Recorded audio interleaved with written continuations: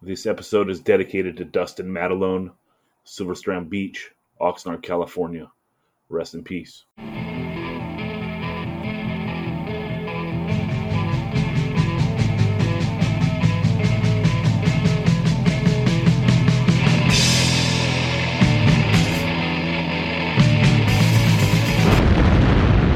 "185 Miles South," a hardcore punk rock podcast.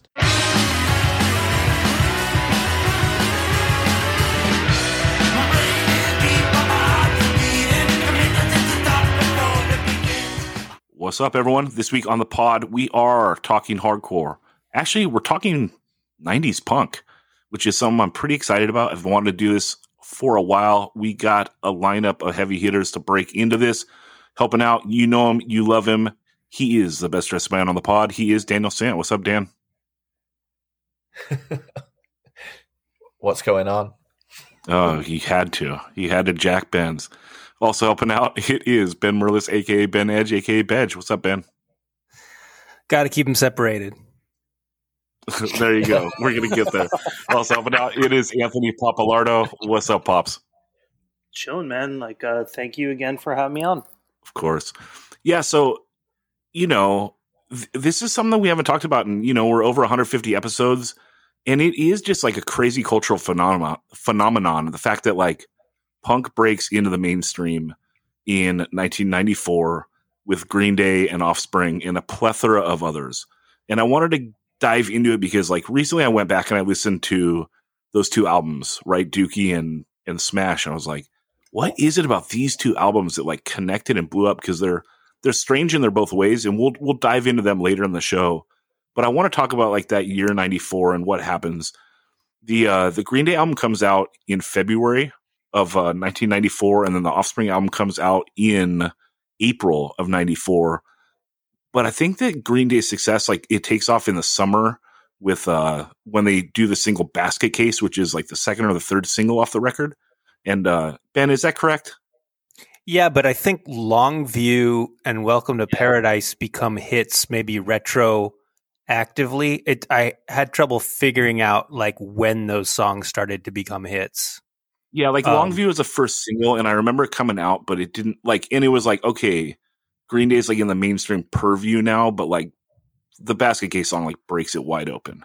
And then I wanted to go to you first, Ben, because there is some discussion. In fact, there was even a documentary that came out, right? The year punk broke. There was all the alternative type bands. And people Sonic Youth, basically a Sonic Youth documentary with Nirvana supporting them. Right. And so then some people say is Nirvana breaking in 91? Is that punk? Is that a precursor? Is it adjacent? What? And Ben, I wanted to shoot it to you, your opinion on that.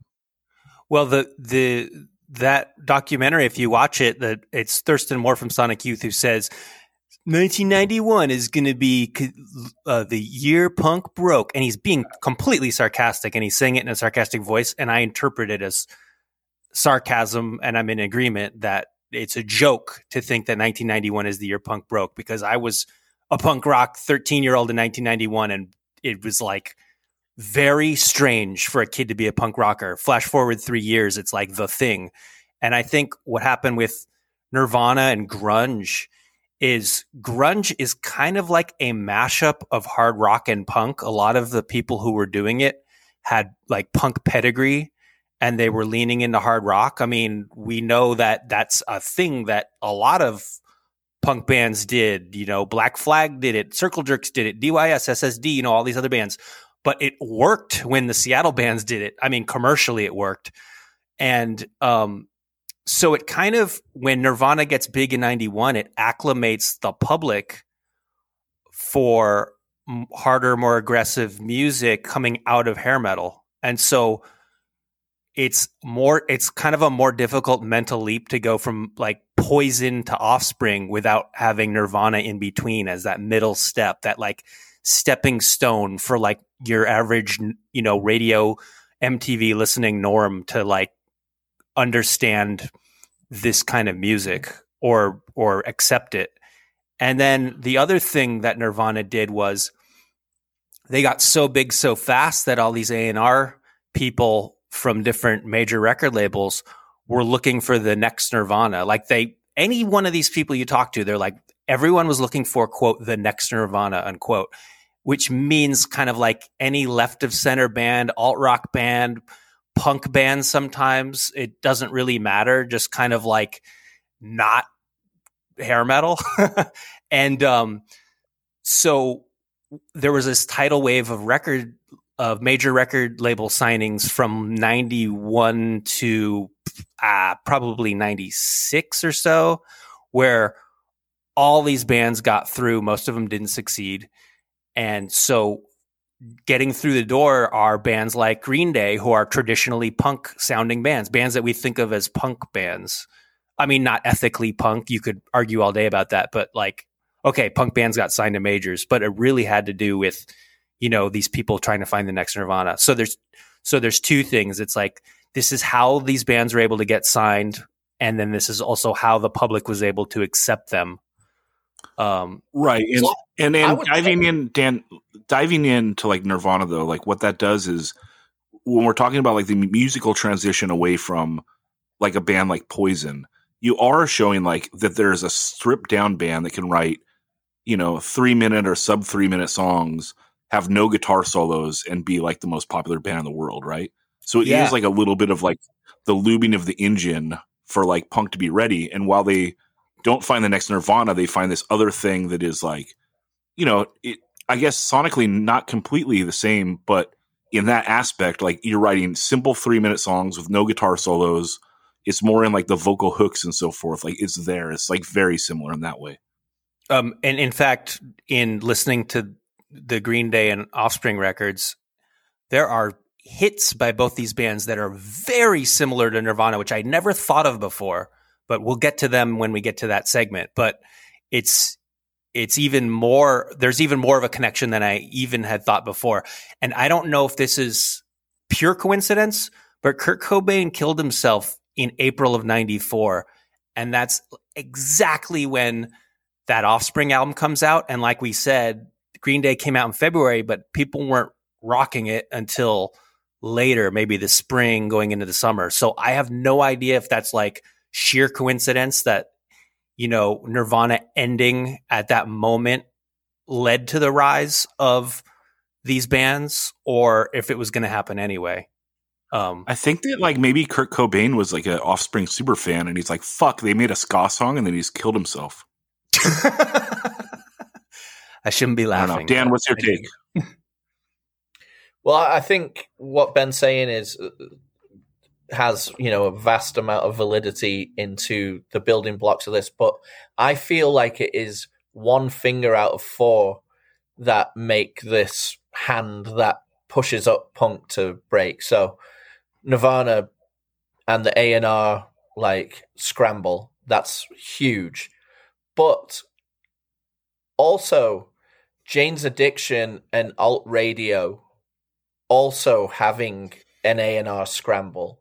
So Jane's Addiction come essentially out of what some people might say is a punk scene, even though it us purists know it's not, but they're regarded as such quite a bit, And then Lollapalooza allows these massive zeitgeist moments of all of this alternative underground to be spoken about in regular MTV news, MTV airplay, and then therefore get out onto these more alternative radio stations. So all of these acts that have been bubbling like underground that are hard music, are starting to be discussed by Joe Schmo in the street because of these zeitgeist moments. So that's another thing that's bubbling under this. That's like another building block into this.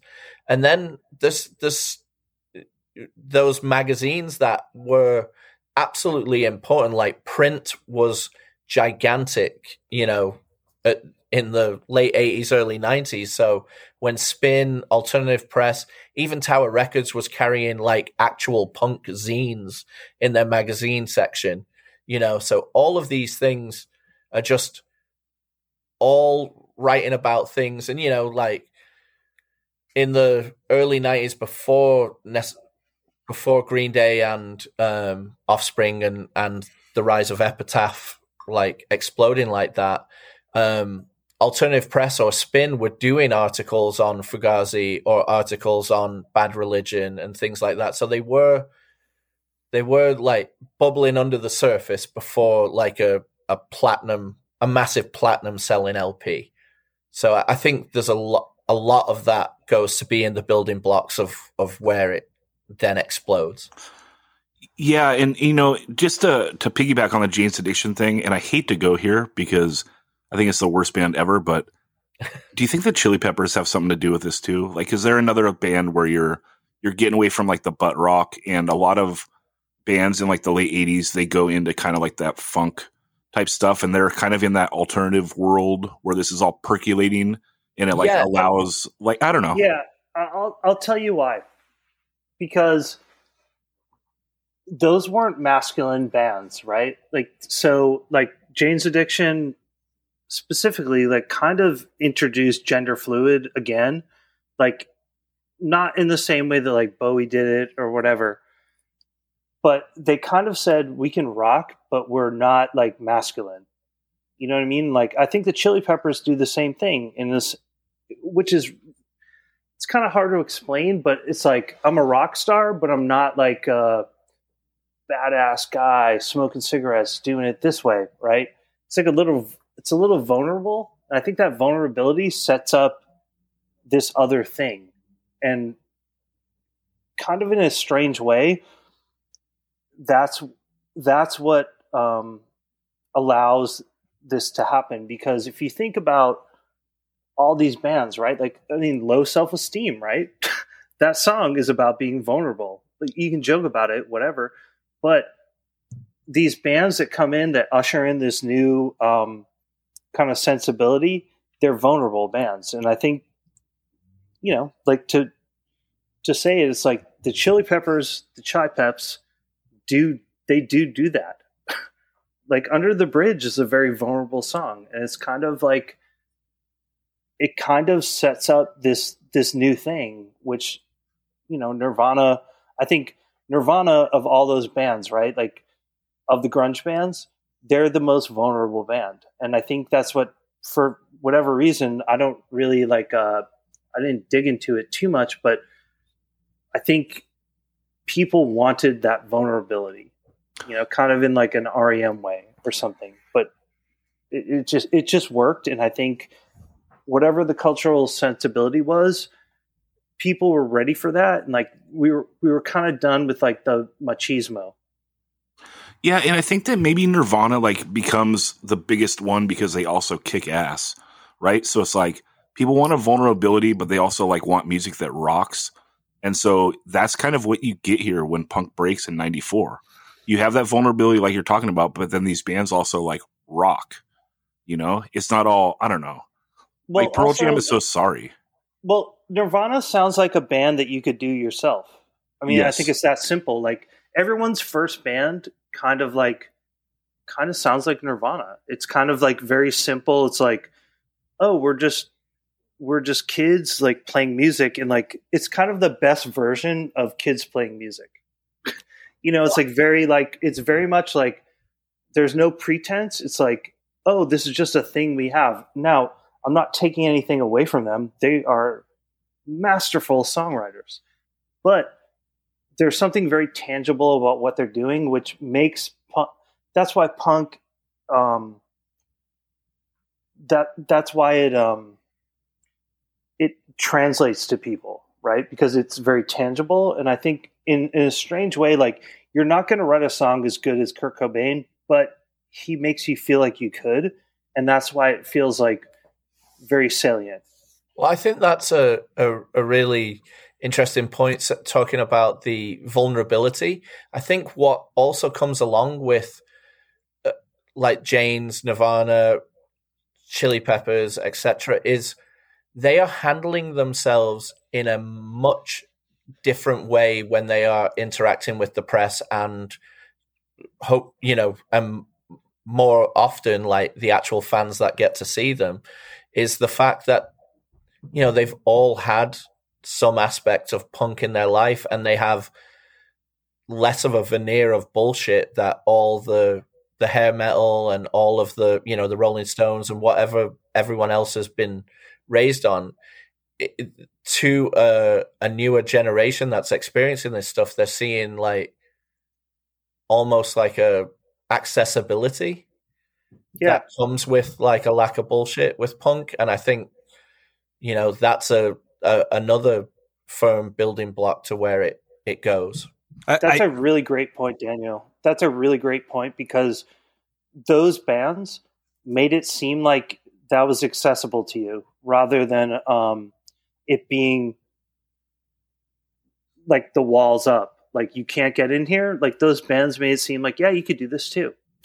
Yeah. But what I'm curious about though is like why these two bands are the ones that break through, and how is it that they get to be put on like the same level as like the biggest bands in the world, right? Because before there was like, you're looking up to rock stars and saying like, this is unattainable. Like you can't do it. Like you can't play like Eddie Van Halen. So you're not like going to be playing arenas, because the masters of the craft get to play like the arenas, right? So like Nirvana, they get big. They're one of the biggest bands in the world. And then like, what is it that like for the general populace, like gives it the pass that like you don't have to be a ripper anymore to like be a giant rock star? I don't think it's that, you know, like I'm actually like really stoked to talk about this, because like being the only person from the East Coast, there's always an American obsession with California, right? Like it's just like, maybe as all Californians, you don't understand this, but like the rest of the world is like, where's the end of the United States, right? And it's like surfing, skateboarding, good weather. This is like such a thing, right? And now there hasn't been a California movement, right? There hasn't been a thing where America looks out to this thing, right? And there's also, here's why I think this happened. So there's a new wave of surf videos. I believe the series was called Momentum, which was like a really big thing, right? But then also pops to jump in as Taylor Steele, Momentum, and he has like that. Yeah, Momentum, right? Yep. For sure.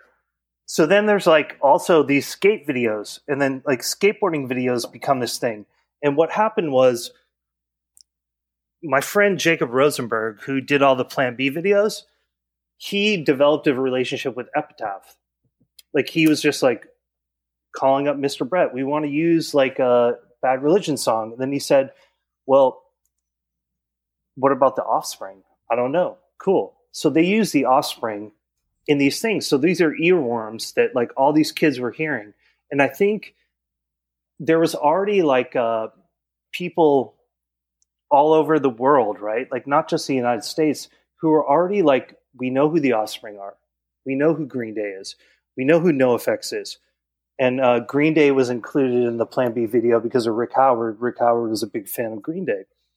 But these things were already happening. And so that same year, right, you have the Warped Tour starts in 1994. 95. X Games is about to happen. 95. What's that? Both of those started in 95. Okay. Well, sure. Anyways, but these things are happening where it's like the cultural moments are moving towards this idea of fun music where like there wasn't a Warped Tour for hair metal. Do you understand? So I think what was happening is like there was just this idea that like there's this fun thing, and it's like grunge wasn't fun. That's why like it's cool, like people liked it, but it wasn't a fun thing where the average person is like, I can get on this. And I think that relief that, you know, maybe Green Day gave people was really important in just like psychologically, where it's like, I'm not thinking about Jeremy. I'm just thinking about fucking whatever. I sit around in my bedroom. Cool. Right. Yeah. That's really important, because while the music wasn't fun, the people that are going to like the concerts like Lollapalooza and shit, they're having fun, right? Like they're crowd surfing, they're slamming, they're doing whatever. Dan, you wanted to talk about a tie-in of one reason why you think that Green Day broke, which is because they actually got put on Lollapalooza, right? Well, no, I think it was bubbling up that they were popular, getting popular, like the record sales and stuff were letting them get to a point where they can warrant that spot. And then they got put from a side stage to open the main stage, which is just essentially crowning them, because now they're playing in front of what? How many people do you think went to like 40,000 a show or something? Something like that. Yeah, just massive shows, right? So that was essentially what I think is the co-signing of like, yeah, this band does have the buzz video on MTV, but now you get to see them completely destroy in person.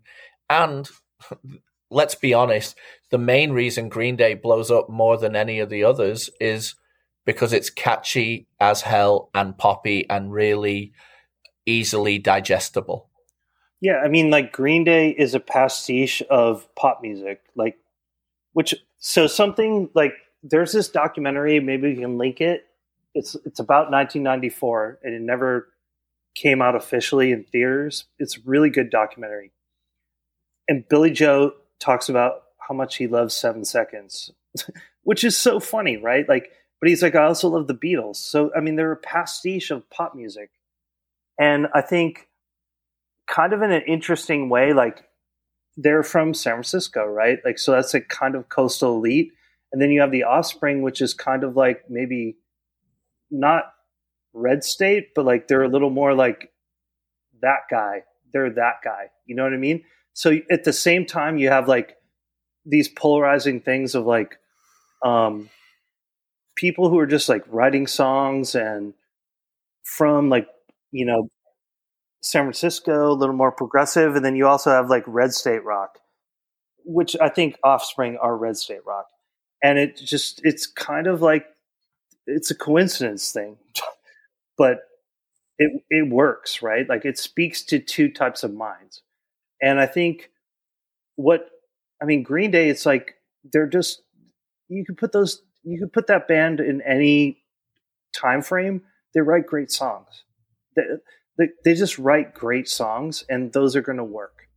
So, Pops, why do they break though off this and not like the previous album? Well, because it's on a major label. Like it's on radio, you know, like it's getting put into the machine, right? Like as well as like Kerplunk's awesome, right? But if it's not getting put into K-Rock, because K-Rock is the kind of the catalyst for all of this. If it's not getting put into major radio circulation, where then like other radio stations play what, like back then, right? Like I think we need to use a caveat. What K-Rock's programming is what Ohio says, oh, that's what we need to do. You know what I'm saying? So if that blueprint is there and it's like, oh, they broke in a major radio place, then the rest of the United States mimics that. And I think that's what happens. Does that make sense? Yeah, but let's say like if Kerplunk went through like the major label machine and like could Kerplunk and the previous Offspring album Ignition, like could they have been it, or is there something special about those two records that broke, like Dookie and Smash, that like make them special? Is it just that they go through the machine, or is it there's something special about these albums? They're more produced. I'm trying to figure out why like these two albums are the ones that broke it wide open. Like it's just wild to me. Yeah, they're way more slick than produced. Yeah, the previous albums don't have that radio friendly sheen on them that these ones do. So I don't think it would happen. For some reason, Americans, the only band they like that sounds like shit is the White Stripes. I don't know why. For some fucking odd reason. For real, for some odd reason, that's okay. The rest of them, no, it has to sound very big. And Kerplunk doesn't have that. I agree. It's like it has to be produced. And why? And what's your take? Oh, wait, sorry. I would say it. I mean, part of the machine, like what Anthony and Ben have both just touched on is that you get the radio pluggers, right? So they're going around and they are romancing program directors to give this record major spins, and then, if the fans latch onto it and start requesting it in their like countdown at 9 or whatever, they know like they've made it. And then there are those record radio things going around at Christmas time where I saw Green Day in '94 on that Christmas time thing where they, it was with Violent Femmes and Rollins Band and whatever that went round to every alt radio station in each city. What I will say is the Offspring one is interesting because I think they're just getting better and Epitaph has more money, so there's better production and things like that. But with Green Day, it is definitely, let's take these incredible, catchy, almost 60s jangle pop punk songs that you write, and then let's get a really good producer to work with you and make it so it's just going to appeal to everyone. And it did. Yeah, and I think that combining like the fun thing that Pops was talking about also with like the festival circuit being so like critical then makes Green Day work, right? Because if you listen to Dookie, they have like a lot of jam parts on the record, which are terrible to listen to, in my opinion, on record, but like they're made for like, it's almost like they're writing like this pop record, but then they have these parts that are made for them playing in front of 20,000 people. Like they work. It's like we can drag out these parts for as long as we want. And if you think about like, it's their live, it's their live at Leeds parts. They're trying to be the Who. That's the impression I get. And I know they're big Who fans, but yeah, I totally hear that too. That's a great call because you know what? Like they are emulating that. And I don't know. I think it takes a certain mind to be like, oh, we want that. We want to be live at Leeds, right? And other bands just didn't have it. And they actually were like, yeah, no, like we want to be rock stars. Whereas like maybe the Buzzcocks didn't, you know what I mean? And like, it's kind of like that understanding of like, we have an opportunity and we're going to go all in. And like, I think from everything I've learned, they were just like, yeah, we're going to do this. Maybe it's just that commitment, right? Yeah, I mean, yeah, there was a mission statement in that band. We are going to, they came out of Gilman, so essentially we are going to betray what we believed in for glory, and they went for it. With what Zach says about like the jam parts and stuff, I don't know if any of you have seen Green Day in the last 15 years. This is way after when they're massive. I saw them with Blink on that co-headlining tour they did. And I swear to God, every single song breaks down into a call and response part to the crowd, like over and over again, like, Dale! And just all this stuff in the middle of it. It's great for an arena, and I'm sure people get psyched on it, but I thought it was unbearable. But it is all those parts you're talking about, Zach. Right, but and think about it, though, in the context of the summer of 94 and them doing Lollapalooza, like, they got to just be stealing it with this. And it's wild foresight because they put it on this Dookie album. They don't know if they're going to break or not, right? And it's just not enjoyable to listen to on the record, I don't think, but I do think it would work in the live setting. And then if you think about what happens at the end of the summer of that year when they play like the Woodstock event and that shit's on like pay-per-view, like I was hanging out with a bunch of my metalhead friends that like got Woodstock, whatever that was, 94 on pay-per-view to like watch Metallica. And they come away from it saying like, yeah, my two favorite performances are Metallica and Green Day. And so you have here, like in the same year, like them putting out Dookie and now to a full crowd of people that like would never like this stuff being like, oh, Green Day at Lollapalooza was awesome. Because like they do that fucking one of those jam parts and are able to have this crazy like mud fight, right? Like, yeah, that's also half of the reason though. Half the reason is that big mud fight, like, and the way the charisma of Billy Joe going over the top of that, like talking to the crowd and like talking shit to them, but being extremely charismatic, that wins people over just as much as the music, I feel. Right, but you can't have a mud fight if it's Bad Religion. Like the song's already over. Like they do it in, like in between songs or something. Like it works because it's like the drummer and the bass player are like still jamming. It's like a part of the song, a part of the set. And it's like Absolutely. infectious. And like, this is fun. And it's like, we can go to a concert and have fun. Like, I think that Pop's tapped into that, and it's like totally critical, right? Because maybe with like the Nirvanas and the Pearl Jams and stuff, like you're stripping away like the pretentiousness of like 70s and 80s rock. But you have a lot of people that want to go to shows and like get buck, but like the music's not fun. And then here this is, it's like, you can't accuse like Green Day and Offspring of these bands of not being fun, especially in the live setting.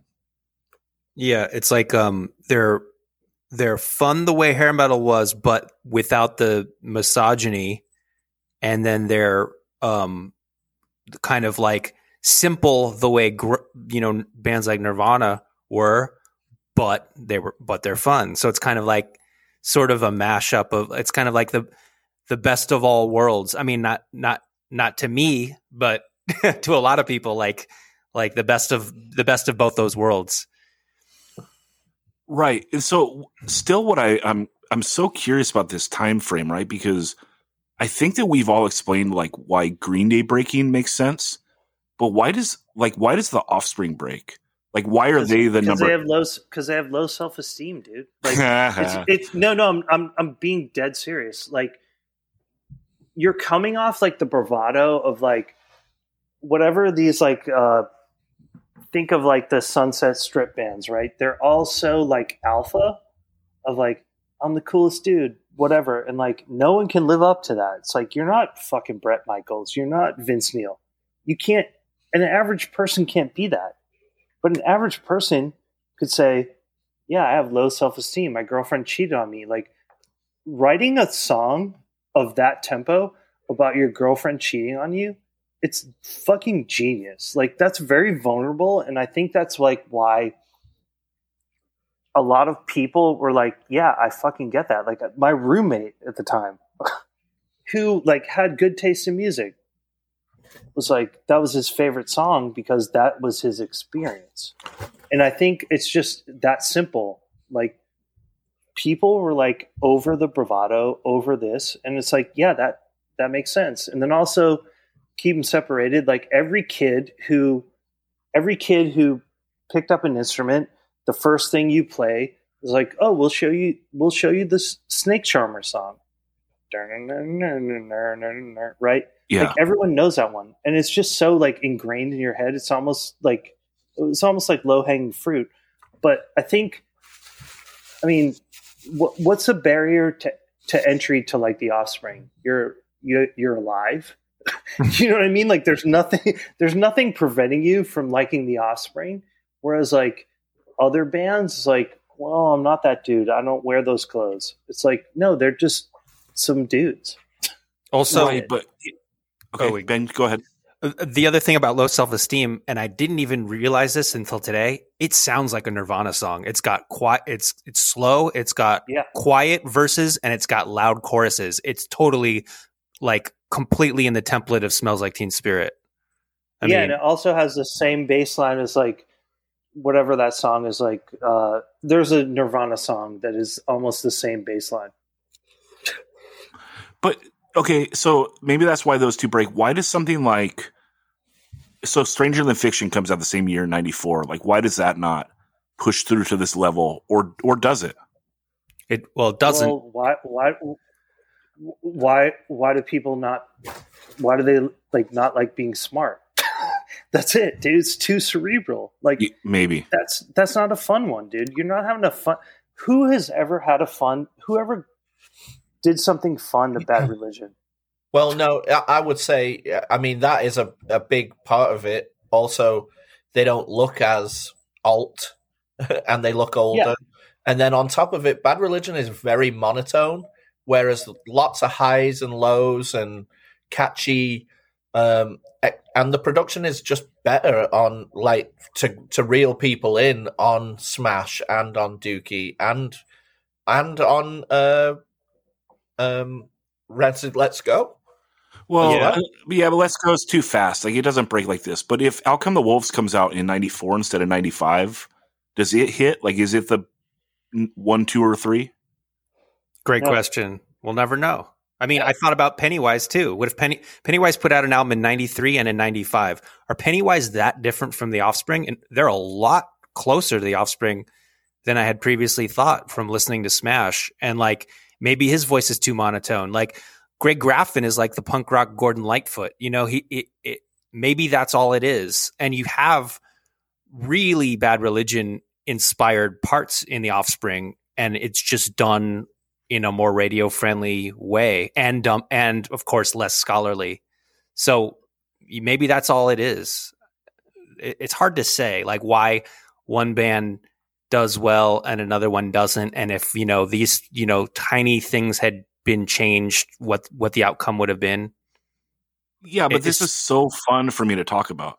Like, I love it. We can go all night. Like, why does Bad Religion not hit like that? I mean, part of it is this like Stranger the Fiction sucks.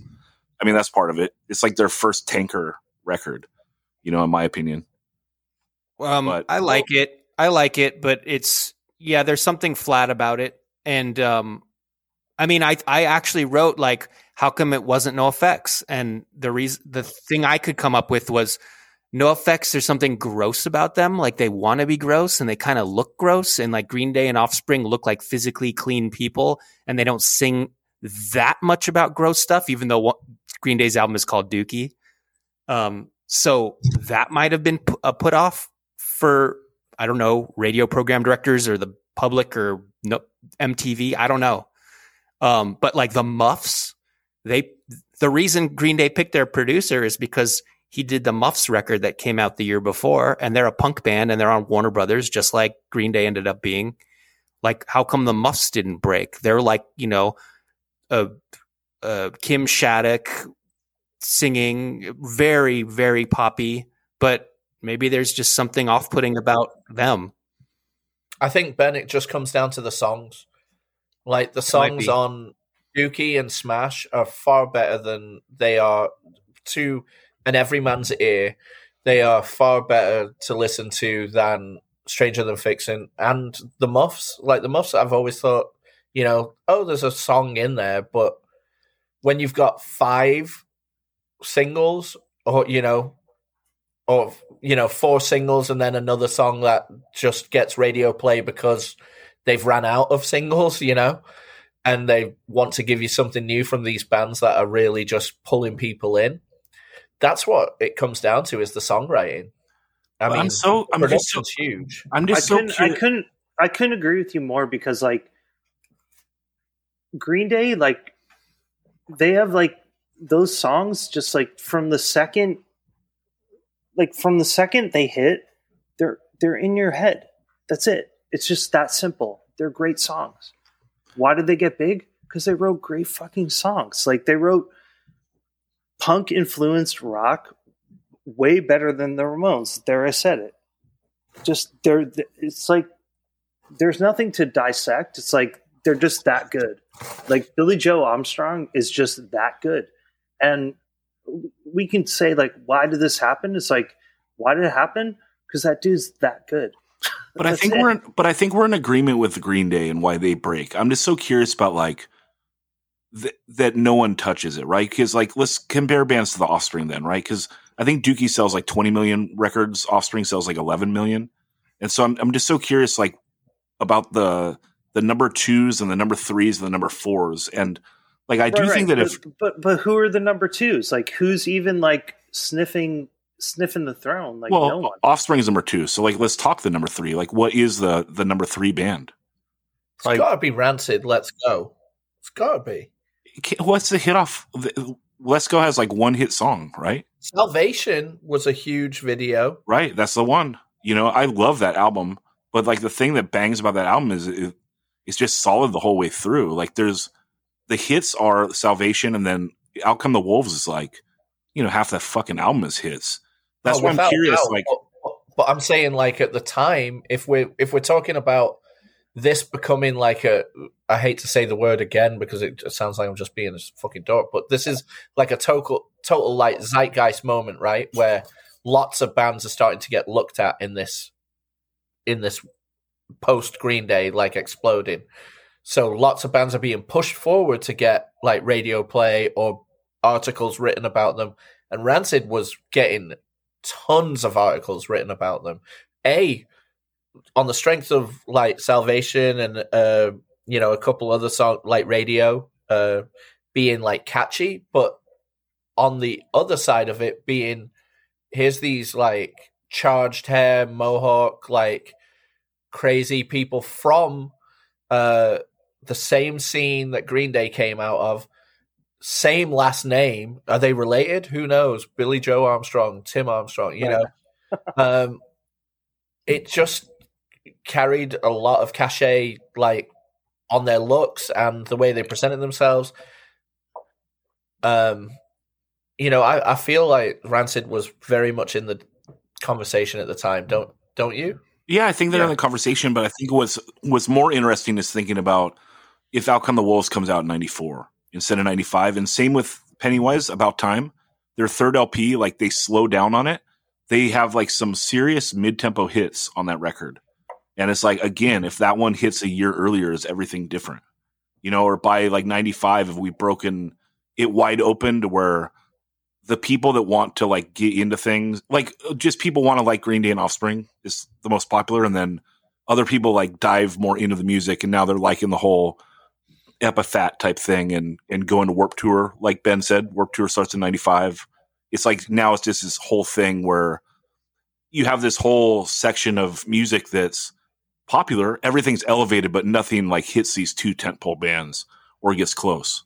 I mean, I'll tell you this: like, Pennywise aren't fun. Like, if you're not a white dude, you're not having fun to that music. Like, women aren't having fun to that music. Like, they're a great band. Like, I don't want to take anything away from them, but there's a reason why they're the lowest of the totem pole of this whole thing, because they're so specific.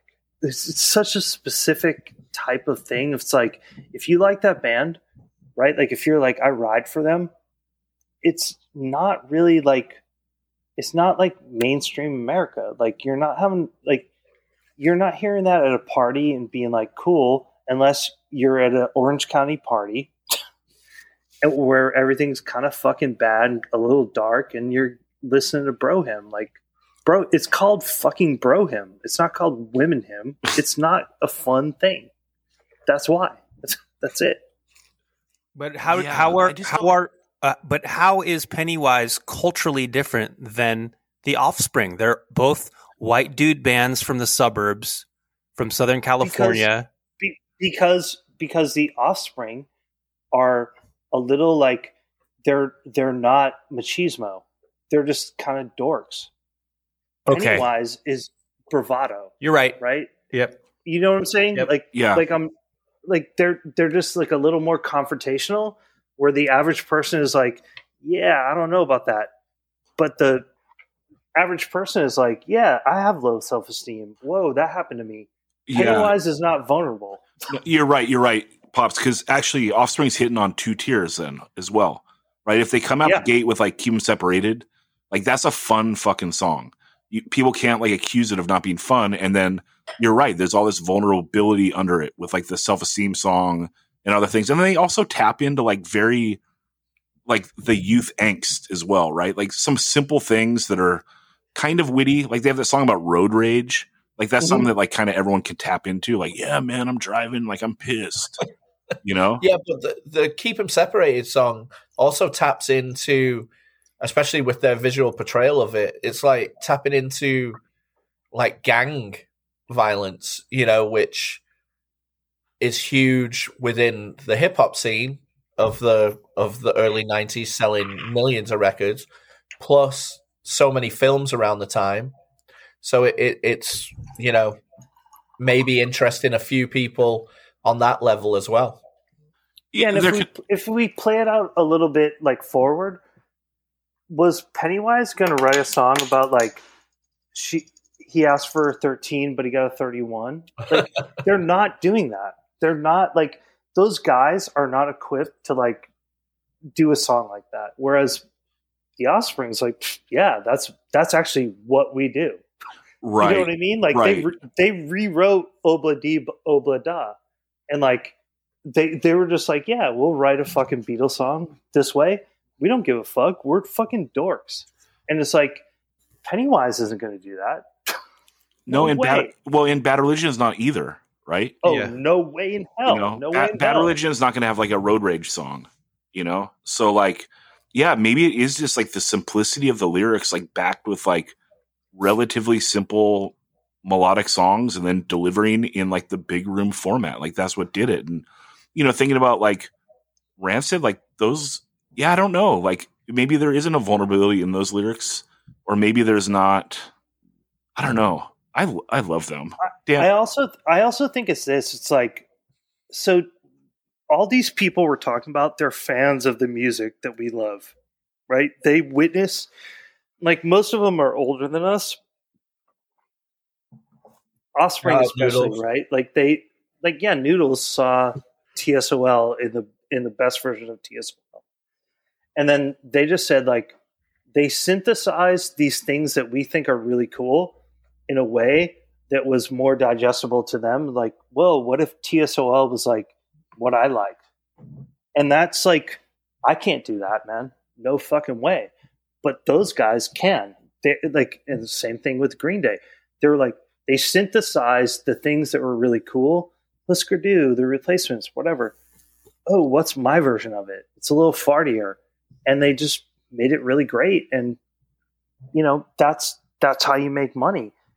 It's just, it's a conundrum for people because you're like, why? And it's like, it's not that, you know, to think about it that much. It's just like, what's Americana want? They delivered it. Well, you know what I mean? Like, there's a great, well, it's not a great documentary, but it's informative. It's called Clockwork Orange County. And it's sort of like a really, have you, any of you seen it? It's like about the Orange County punk scene. Yeah. And Jello Biafra has this great quote towards the end of the documentary that I quoted for the 1.5 piece. And I just want to read this quote again because it relates exactly what we're talking about. He says, he's talking about the early 80s, you know, Adolescents, Agent Orange, TSOL kind of bands. He goes, these were hit records that didn't become radio hits because they weren't on corporate major labels. And if Rodney didn't play it, nobody would except the college stations. But in retrospect, it doesn't surprise me that the OC sound was kind of the cradle of what made bands like Bad Religion and later much bigger bands like Green Day and The Offspring, especially, openly trace their lineage to TSOL. They got big because finally the masses heard that type of punk sound. So there was this infectious, great, well-crafted songs, punk music that we know about because, you know, we're in the thick of it. TSOL, Adolescents, Agent Orange, it's early Social Distortion. But that shit was suppressed. Like there was no way for the mainstream to hear it. And then finally, once they heard it, it was like, oh, this music's great. Of course, they heard it in a really watered down, radio friendly version with that Offspring album. But you still, obviously, the influence is undeniable. Yeah, I guess I just like, we'll talk about it when we talk about those two albums. Let's talk about what the lasting legacy of this is, like the 94 punk explosion. Is it just that like it elevates punk out of like kind of a darker period of like the late 80s, maybe early 90s, and it never like fully falls off again? Is there like a lasting legacy of like these two tentpole bands like create lineages to other stuff? Or I don't know, because I don't know what comes out of Green Day and Offspring that's great, but I do know that like it, Blink-182 right there, like the biggest band of all of them. I mean, actually Green Day sold more, but like they opened up like Blink doesn't happen if Green Day doesn't get big, right? And then after Blink-182, then you have all this other emo music, right? So like that's, to me, it's like the legacy is it opened up the average person to kind of like music like the Descendants.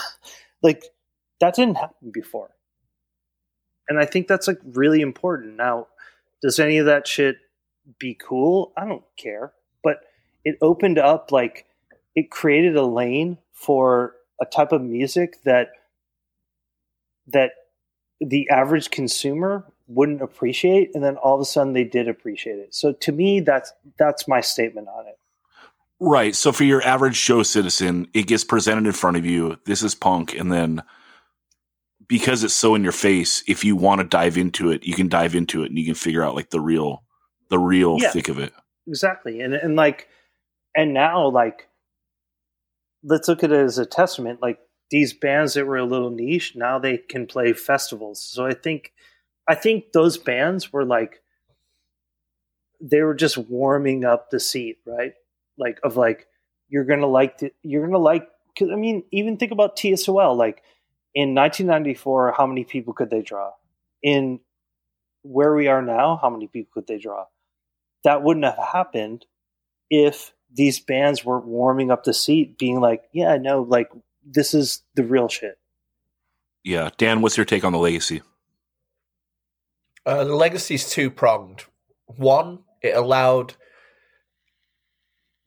the generics across the world to realize there is an ability to be, quote-unquote, a rock star without having rock star tropes, and with treating people with respect to an extent, you know, and presenting thoughtful topics in a pretty blunt, non-pretentious way. That's one side of it. The other side is the ability to reach into many rural and urban places where this music may never have come across somebody's path, and then has allowed them to use this as a starting point and then go deep. And then 4 years later, they're doing a hardcore band putting out a 7-inch of 300 pressed, and, you know, they've done their deep dive into Minor Threat, into Black Flag, blah, blah, blah, etc. And now they're putting out raging, pissed hardcore because this was their one little, you know, glimpse that started them off down that path. You know? Yeah, and we should say, piggybacking on what you're saying, Daniel, like reaching into every part of America, Hot Topic has a lot to do with that as well, right? Because this is a spot, you know, it's in the mall, it looks a little punk, you can go in there, you can buy your Green Day and your Offspring, but they're also going to have the Minor Threat discography, right? So it is like a very easy catalyst to find this stuff, don't you think? Yeah, it becomes a commodity. Right.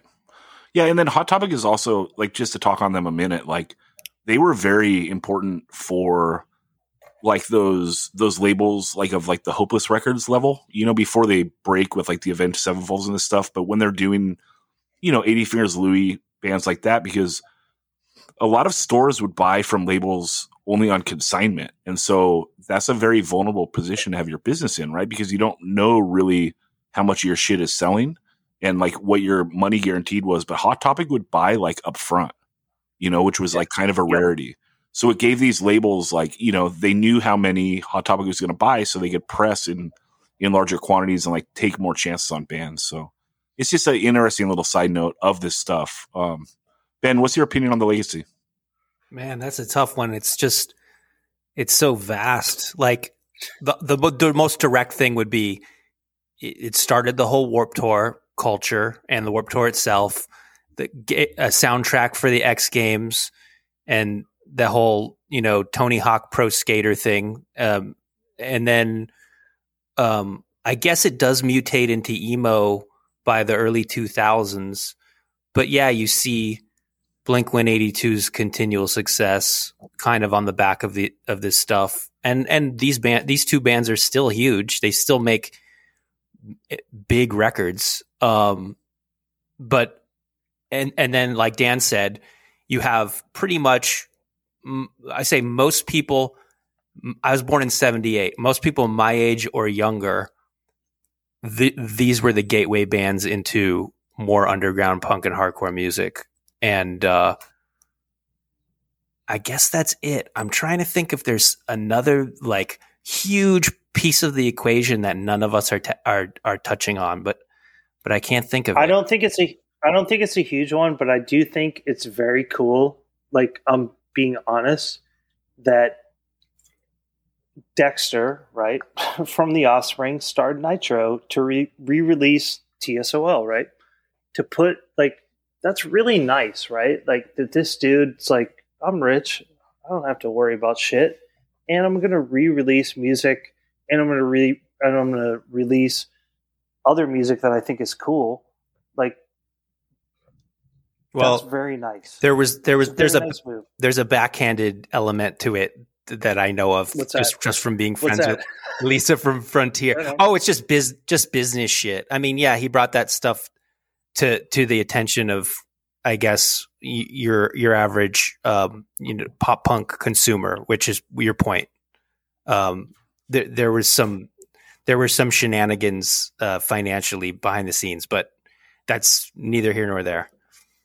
Well, yeah, I mean, that has nothing to do with the legacy. Right. Think exactly. about this legacy-wise. Yeah, it's just super nice that he did that. Well, think about this legacy-wise, right? How many records did The Clash sell because of this? So many. How many records did Sex Pistols sell because of this explosion with this whole new generation? So many. You know? It even allowed the generic person to go back and dabble in what is considered punk too. Totally. You know? Oh yeah, 100%. Like if 3% of 20 million people discover the Buzzcocks, that's pretty fucking cool. Yeah, I mean, even aim higher, right? Like, people are going from Green Day to the Sex Pistols, you know, just like a no-brainer.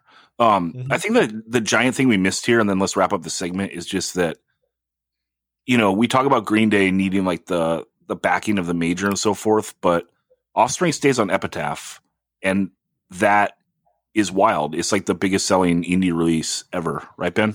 That's correct. 11 million sold. Yep. That's insane. Yeah, it's an anomaly. Like, the fact that they sold that many records on an independent label, it's never been done before or since. And they did end up going to Columbia Records maybe in '96, but you know, that's irrelevant. They did, but it did show a lot of the bands like on that, like the Warped Tour circuit bands, like these Fat and Epitaph bands, that like there is another option. You don't have to go the major label route. In fact, like, you have bands like NoFX that were on Epitaph, and eventually like Fat Mike just has them on Fat, you know, and like does that whole thing. Or like you have Dexter doing the Nitro. You have like the labels coming up like the Hopelesses and the Fearlesses and whatever. So it is like a giant break for like the indie thing as well. Absolutely, because it told these like smaller bands that like you could sell like 90,000 records and be rich. Like, no use for a name, dude. Like, those guys made money, and they weren't on a major, you know. Like, that's really fucking cool that like they created a pipeline of like, yeah, no, there's an audience, and you know what? You're actually indie platinum. You know what I mean? Like, you know what I mean? Like, that's really cool. Yeah, there's so many Dave Clark Fives to the Beatles, you know? A lot of these Epitaph bands are the Dave Clark Fives riding in on the British invasion, you know, coattails that Green Day and Offspring. Right. But if you're riding those coattails on an indie and you're getting a couple dollars a unit, you're styling. Exactly. You know, you're styling. You're not getting like 7 pennies. You're having a good fucking day. Right, right.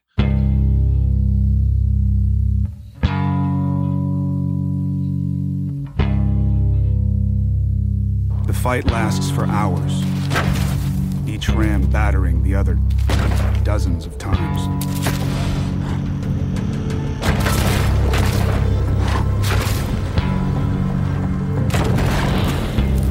Head to head. All right, we're going head to head with the two punk albums that broke in '94. Broke it wide open. We're going Green Day Dookie versus Offspring Smash. Ben, which record's better, dude? All right, let's start with Smash.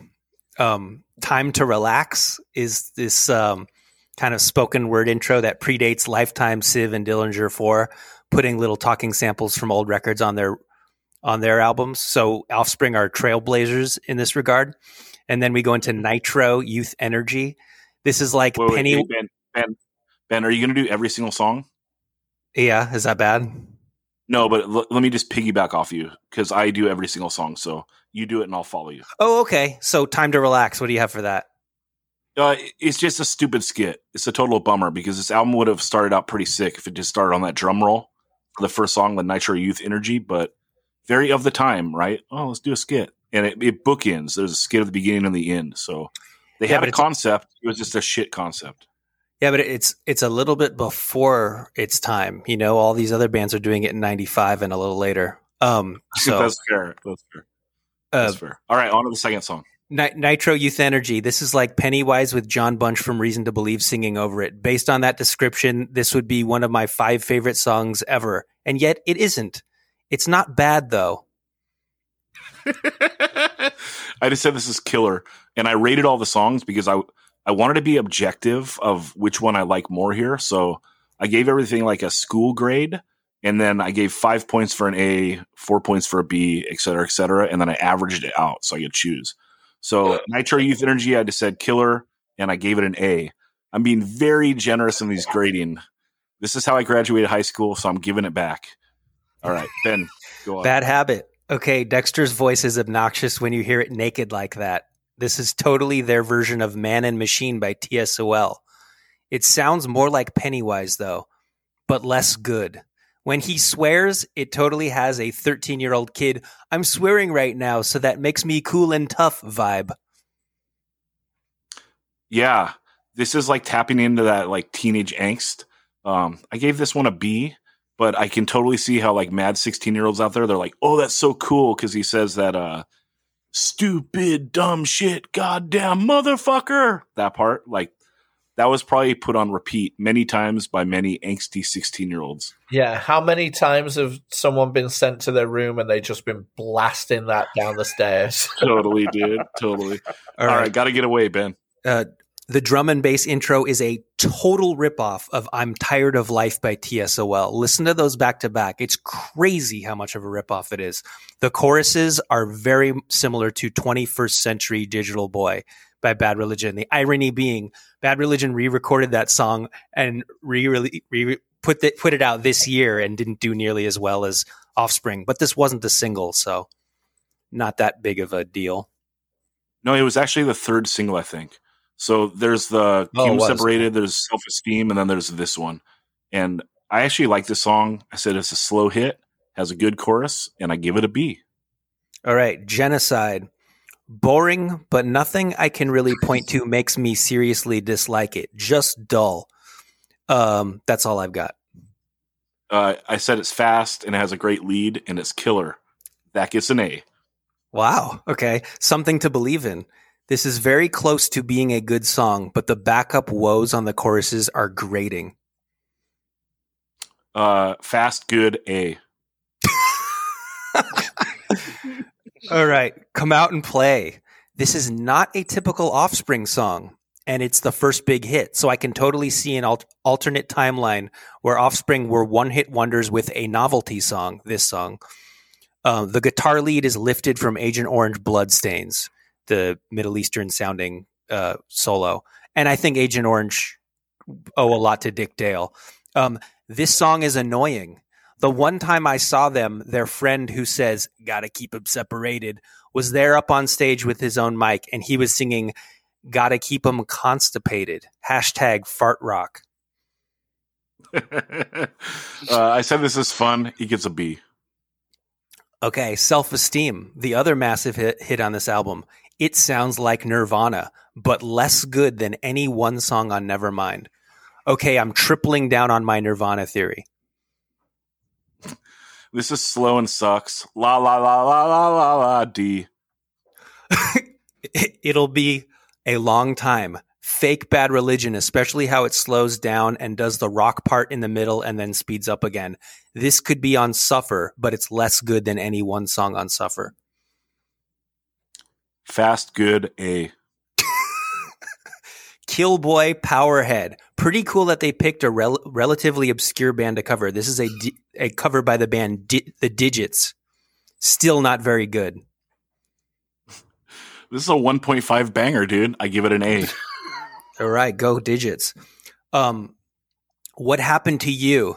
Ew. Offspring plays ska. I don't remember this. Awful. This is why Kurt Cobain killed himself, so that's a shame. And yeah, I don't know. At least it's a straight edge ska song, Ben. And so we will upgrade it from a D to a C for you and Dan.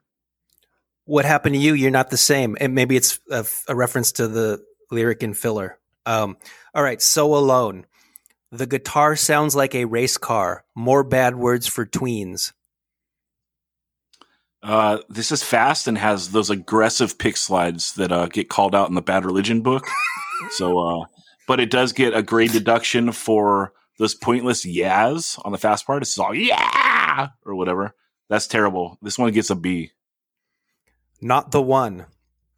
Is this song ... good? If I just imagine John Bunch singing instead of a white guy who went to Mexico and got his hair braided, I think I can actually enjoy this. I give this song a pass. It's good. You think you got a braid in Mexico, or you went on like a Carnival cruise in like the Caribbean? Like, fuck it. The first vendor just got him like, hey man, you want your hair braided? Hell yeah. I kind of respect them for that. This is killer and fast. It gets an A. Yeah, it's the best song on the album, and I don't remember ever hearing it before. Smash, the title track. I just think of a snowboarder drinking Mountain Dew. I'm not a trendy asshole. It's like faux rebel music. Yeah, this is killer, and like there is an irony of thinking about like them singing this to a big crowd and having everyone chant that, right? Like whatever. A, the song kicks ass. It gets an A. And so I wrote that my summary of Smash is this whole record sounds so clean and professional that it's a turnoff to my seasoned punk rock ears, but it makes sense that an entry-level punk record would have to sound polished like this. Should we just go to Dookie? Well, I think that it's just interesting, Ben, you know, because it is something we talked about, right? Like the people that didn't listen to TSOL or Agent Orange or whatever, like think about how much you just talked on this record saying like, oh, they took this from this. They took this from this. Like that is pretty fucking cool.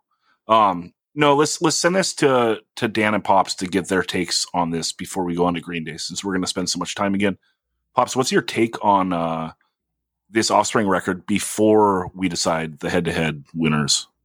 It's a great record. Like I mean, like you can't say it's a bad record, you know.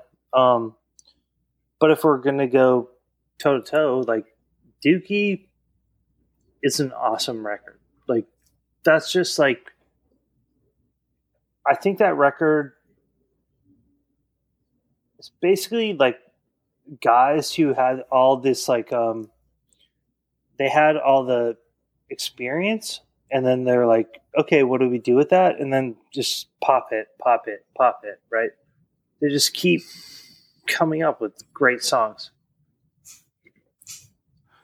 I think that's sick. I don't think they're comparable because I think they're very different. But yeah. I mean, it's very hard to say. Like, I mean, yeah, I really don't have a comparison. Dookie is my take on that one because also it's like a dog throwing shit at you. That's pretty cool. It's pretty fucking cool that like someone paid for that and you're like, yeah, this is what we're gonna do. We're gonna call this record Dookie. Fuck you. Like that's pretty awesome. Fuck you. All right, Offspring, Dan. Oh, whatever. They're cool. It's a good record, but it's pales in comparison. Anyways. No, I think that's fair. Dan, what's your take on Offspring? And then you can do Dookie too. Me and Ben will finish. All right.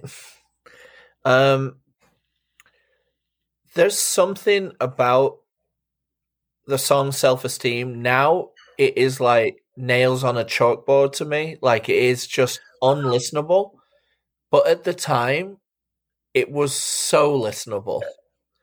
Like it was so catchy, so you just wanted to sing along with it, you know, and that is the standout of the LP in a historical sense. But I remember really liking this LP at the time, and I wasn't as familiar with their earlier stuff, and it made me go back and listen to the album before it, which I ended up liking a lot more than this one. But you know, like Gotta Get Away, Track. I mean, there's a lot of schlock on here too, though. A lot of really embarrassing lyrics. A lot of, you know, but it can all be summed up in one word: noodles! ! Shout out to the god. We gotta say, anything that Noodles is involved in, it's getting the blue tick. But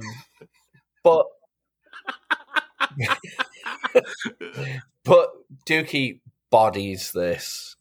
Dookie completely bodies it. Even if like, for example, like on Dookie, you're just gonna go off of the 3 like hits that destroys Smash. Basket Case, Long View, and Welcome to Paradise being my favorite of the 3. But the song She on Dookie, so good. FOD, you know, that was like, oh, they mean fuck off and die. Ooh, so naughty. When I Come Around, man, what a fucking track.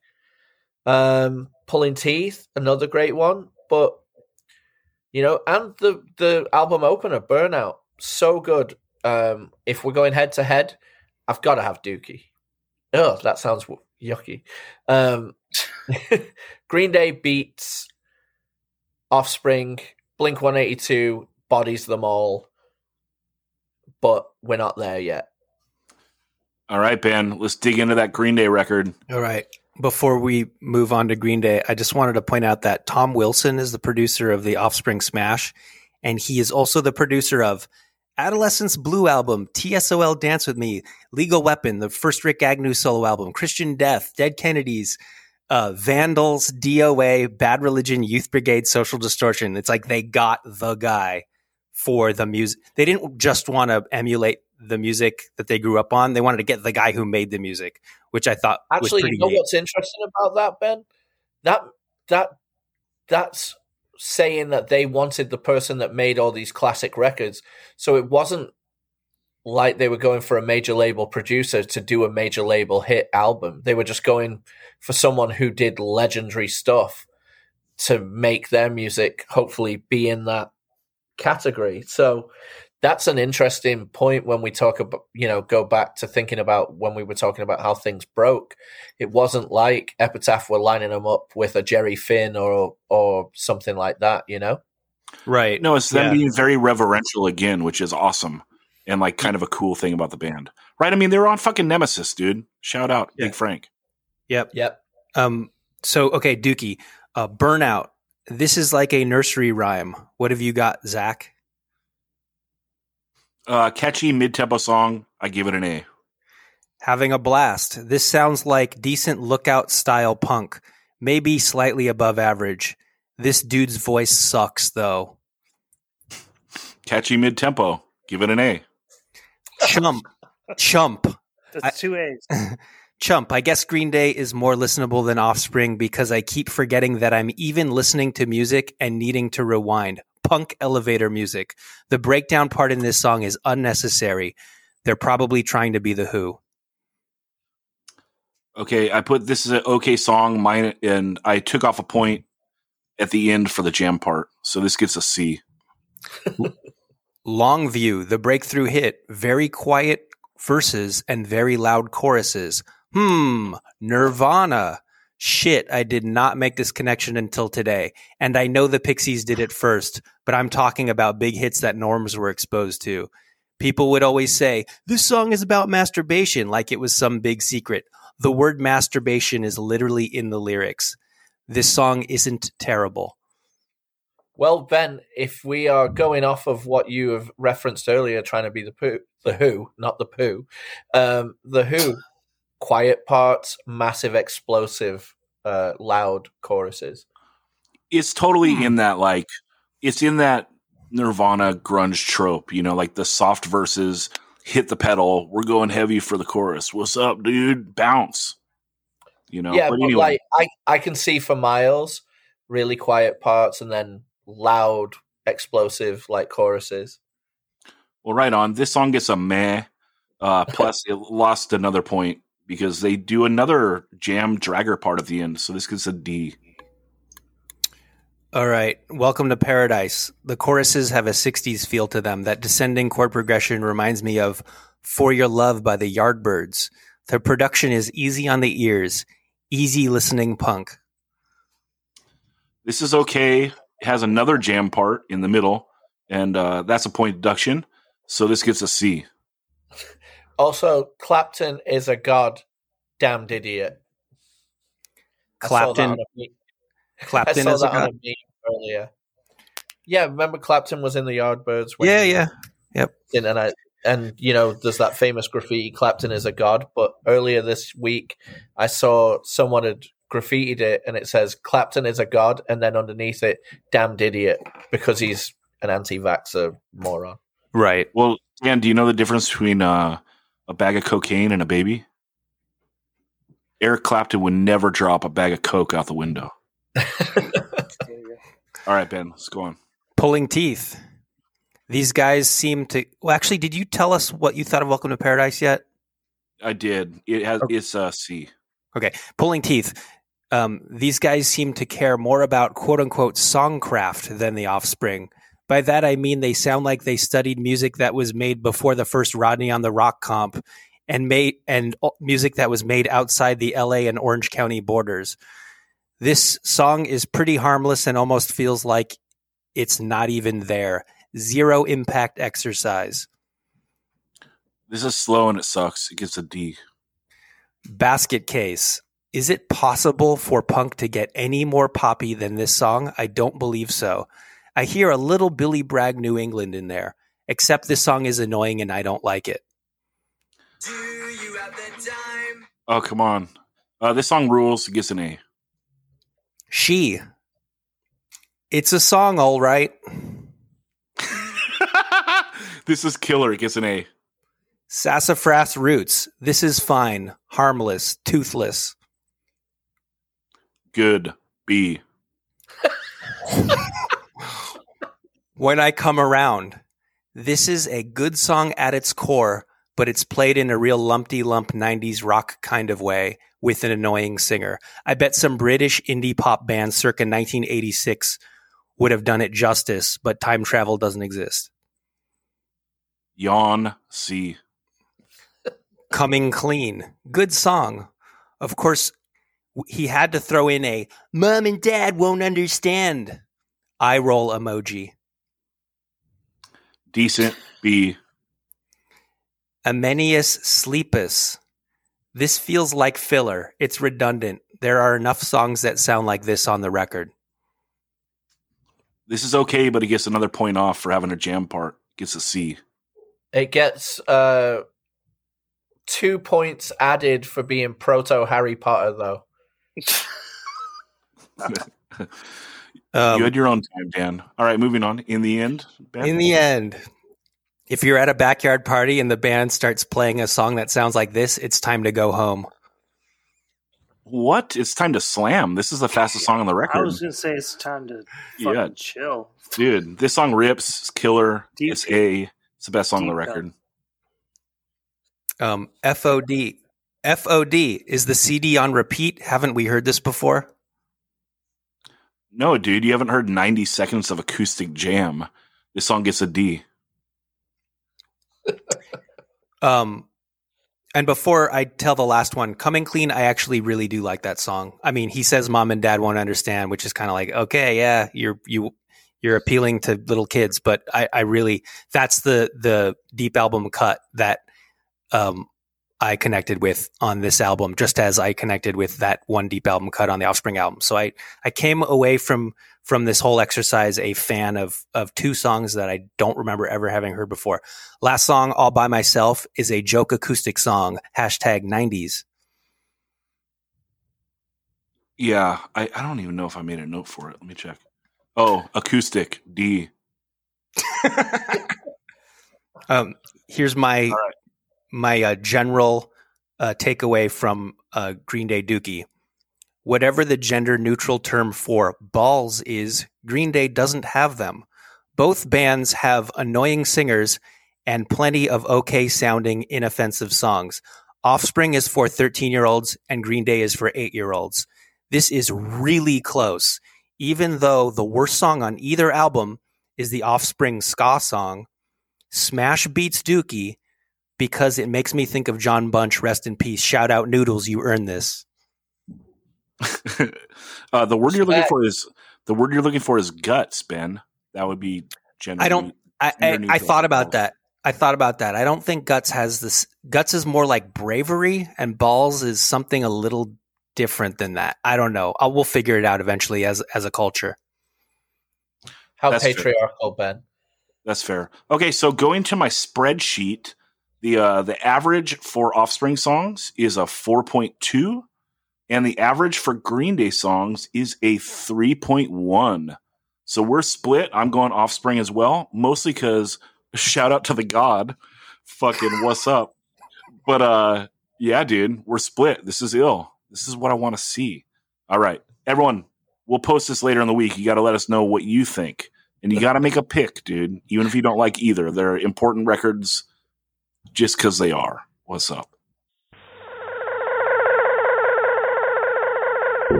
All right, we are going to do a UFO for the Quicksand album Slip. So basically, the day of the recording of this album, Walter has been abducted by a UFO, and he cannot sing on the record. You can replace him with anyone from any era. And Ben, who you taking? All right. When I lived with Mark Holcomb from Undertow, he told me that when the Seaweed guitarist Clint Werner produced Undertow, he would tell the band, you guys could be big if you did more of a Quicksand type thing. So let's put that shit to the test. John Pettibone from Undertow singing over the first Quicksand album. I think it would work. They'd barely still be post-hardcore. Those aggro vocals would push them into hardcore proper territory. Maybe the songs would suffer a tiny bit melodically, but they would be just as powerful. And I was thinking about this. What's the closest thing to someone with that aggro of a voice singing over music that is somewhat like this? And I think Threadbare is pretty close. And are any of you familiar with Threadbare? Of Of course. course. Okay. Do you see that? Not really. Okay, never mind then. But I still think Yeah, I'm not going to say I feel you on that, but well, my pick is still John Pettibone from Undertow. I back that pick, dude. I did not think about that at all, and that's a pretty awesome pick. Going like straightforward, great hardcore voice over this. That's very interesting. Pops, what's your take on this? okay, so I went through like kind of a lot of things on this one. I was like, well, you got to have some New York City swagger. And I thought Richard Birkenhead, he might be able to do it, right? But then I was like, well, he's Ozzy, right? So I was like, yeah, no, Ozzy singing on this one, that'd be fucking sick. And then I was like, no, that's an awful idea because Ozzy just sings the riffs, you know? Like Ozzy rules, right? But his cadence is just, I'm singing over the thing that I do. Ooh. Yep. Terrible, right? So I was like, well, who's a fake Ozzy, right? And I was like, Billy Pumpkin over Slip. That'd be really cool. And I was like, yeah, that's actually terrible too. I was like, Chris Cornell, that's the guy. Chris Cornell. but he's also dead, so that's not going to work. I was like, okay. Ken Andrews. Ken Andrews is a failure, right? That's a really good one. That's where I landed. I was like, that dude, failure is like kind of the West Coast Quicksand to me. Very similar. We don't fit anywhere. We're kind of like spacey, cool. And then I was like, yeah, no, actually not. And I'm going with Rick Fork. So that's my answer, Rick Fork. Right on. Dan, what's your take? Well, I should have gone first instead of letting Ben go first because my take is Dwid. Now, What the fuck? Okay, let me jump in, dude. I didn't want to do this one because I don't like this record. You know, like I don't like any of this type of music really. And I know that people love it. I know it's important, and that's awesome. And also, Walter wrote Start Today, you know, music and lyrics, right? yeah. Yes. It's like, dude, he should get carried around. Like, he should never have to call an Uber or a taxi cab ever again. Like, we should walk him around New York City like he's the fucking Macho King Randy Savage. You know, it's like, where can we take you, Walter? Like, you're On the a king of the litter? world. What's that? On a litter. That's what those things are called. Yeah, we should carry him around on a litter. You know, this guy rules. And it's a bummer that I don't like this stuff. So I don't want to say anything bad about it. But, man, to just go Dwid, it's like, because this was so hard for me to. You cut me off. I'm going to continue to say it. So you finish your thing, then I'm coming back and I'm going to tell you why. Okay, Glenn Benton, go ahead.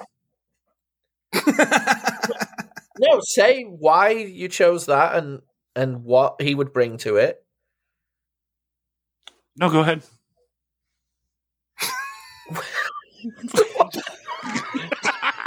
You want a toe? You want a toe? I could get you a toe. You're straight up Walter in the coffee shopping me on Big Lebowski right now. Gonna stay here and finish my coffee. I cannot wait to hear this Dwid pitch. Let's do this. Okay. All right. So Dwid, like, imagine everyone right now can hear what Head to Wall sounds like in their head, you know, like Walter's doing relaxing time like that. But imagine if it's like relaxing time, like the total Dwid, like breathy kind of vocals against that. It would be so fucking sick. Also, let's just say there's a song on the album called Baphomet. So you've got the Dwid connection right there. I think that range of going guttural, low with the breathiness would really work on these staccato-y start-stop style riffs and would really add something and give you a whole different vibe of an album compared to what you get with Walter, which is pretty perfect as it is. So if we're going to reimagine it, let's reimagine it with a different vibe, and that's where I landed. Dwid singing on Quicksand Slip. FYI, I'd love to hear that record. Right? Right? Fucking, I'd love to hear that, dude. Like, Dwid singing on fucking Slip, I'm there for it. That's awesome. Yeah, but he's only willing to turn this up to 7, you know, and I'm turning it up to 11 and going Glenn Benton. I'm raising Dwid with Glenn, and yeah, the upside down cross in the forehead, dude. Let's do this. Oh, I'm fucking so with you on that one. Fucking, actually, I love that. Yeah, I was just, you know, I always wondered, like, what would it sound like if, you know, Chris Barnes sang for Lagwagon? Like, what would that be? You know? So, I mean, I don't know. It would work. I love, like, both. I love all the ideas, right? Like, the Pettibone one is the most intriguing to me, I think, just because straight, good, hardcore vocals over something that, like, is kind of groovy. Like, but when I listen to this album, I don't think that the reason why I don't like it is because of the vocals, but maybe it is, like, an element, you know, that just makes it, like, kind of boring, and it just sounds like alternative rock to me. I don't know why. Maybe we should do a segment at some point, because I know that this is a classic album that a lot of people love. We should do something where, like, one of you guys pitches this to me, why this is, like, so special, and I should, like, what makes it different than, I don't know, listening to Alice in Chains or Pearl Jam. Sorry, I mean, that's what I get, like, this alternative bucket. Like, I just don't, like it that much, and so I don't really understand it or know like how to pick out the good stuff and the bad stuff just because it's not appealing to me. I don't know. Dan, maybe you should tell me why this is so special right now. Well, it has an absolute groove to it, underlining the guitars doing the stutter, start, stop stuff. But yeah, it's that rhythm section. Cage and Sergio, like, underlying this whole thing. Like, I really think it offers so much more difference than the bands that you mentioned. I think it's fantastic. The one thing I will say is that maybe it's a little bit samey, you know. And then you add on, like, if you get the vinyl version and get the How Soon Is Now cover, that just adds just such a little cherry on top that makes it so amazing, because it's a total reimagination of that song, and it's done with so much love, and it's really great. Pops, why is this better than Alice in Chains? Well, I'll tell you, Alice in Chains is a band that, like, they're rocking, right? They're rocking out, which is fine. Dude, the Alice in Chains is awesome. Quicksand is a very special band because they were playing rock music in a way that, like, wasn't was very cognizant. They were like, we're playing rock music, but we think rock music sucks. That band rules, dude. Like, when you're doing that, when you're in that, you're like, rock music sucks, but also we're doing it. Cool. Very cool. Very cool. Yeah, there's a corniness to Alice in Chains that there isn't in Quicksand. Like, there's like, I'm the man in the box. There's nothing corny about Quicksand. Like, you can like it or not like it, but it's not cheesy like Alice in Chains is. Yeah, it's just very honest. It's like, yo, we're doing it. Like, we're going big riffs, but if you don't like it, you can't tell me we're corny. You know what it's like? You could. I think it's kind of like if Tool was good. Like, Tool are like fake intelligent rock music. Like, they're not really smart. They just convince stupid people that they're smart. Like, this actually is intelligent. I have to stop you, Ben. That's the best thing I've ever heard. Because, like, it's so true. If you like Tool, you're a Tool, dude. Like, that's like a good day for you. You're like, oh, yeah, this is like, you're probably an anti-vaxxer if you like Tool. I'm putting it out there. I think I'd just rather listen to Ben shit talk Tool. Dude, they're the worst band. They're one of the worst bands. They're a jam band that actually sucks. But they're name a good jam band. No, they're not good on any level. Like, okay, number one, like, the number one thing I'll tell you about Tool is that the main dude is a fucking like, he sucks, dude. He's a pedophile. Okay. Yeah, correct, friend. Correct. Okay. Well, that's the reason that's a big reason to not like him. Why is he not in jail? Because he's rich. I mean, it's like not that hard to figure out. But that being said, that band sucks, dude. The Tool, like, wow, I don't really like them. All right, dude, you're going on a road trip, Pops. You can only listen to the Chili Peps or Tool. Oh, I'm going Chili Peps all day, dude. Ben, what are you taking? Tool, 100%, no question. Really? Oh, yeah. The Red Hot Chili Peppers is the worst band ever, tied with Pearl Jam.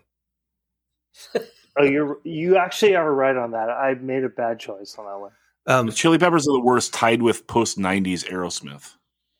A fun fact about Tool is that their first EP, Opiate, is produced by Steve Hansgen of the band Minor Threat. How about that? Dan, Chili Peps or Tool? And then let's wrap this shit. Chili Peppers by a billion miles. Chili Peppers have got tracks. They really do. How many times are you going to listen to? No, I hate that's fucking actually sick. I only like new Peps. I need dude. like some scar Oh, tissue, yeah. some Californication. Like Those are great tunes, dude. that's where Scar I'm Tissue. going. Yeah. I'm with you on that, dude. Scar Yeah. Tissue. Wow, I'm like tearing up right now. All right, I'm blowing up this pod right now. It's over. We'll talk to y'all next Monday. Fuck it.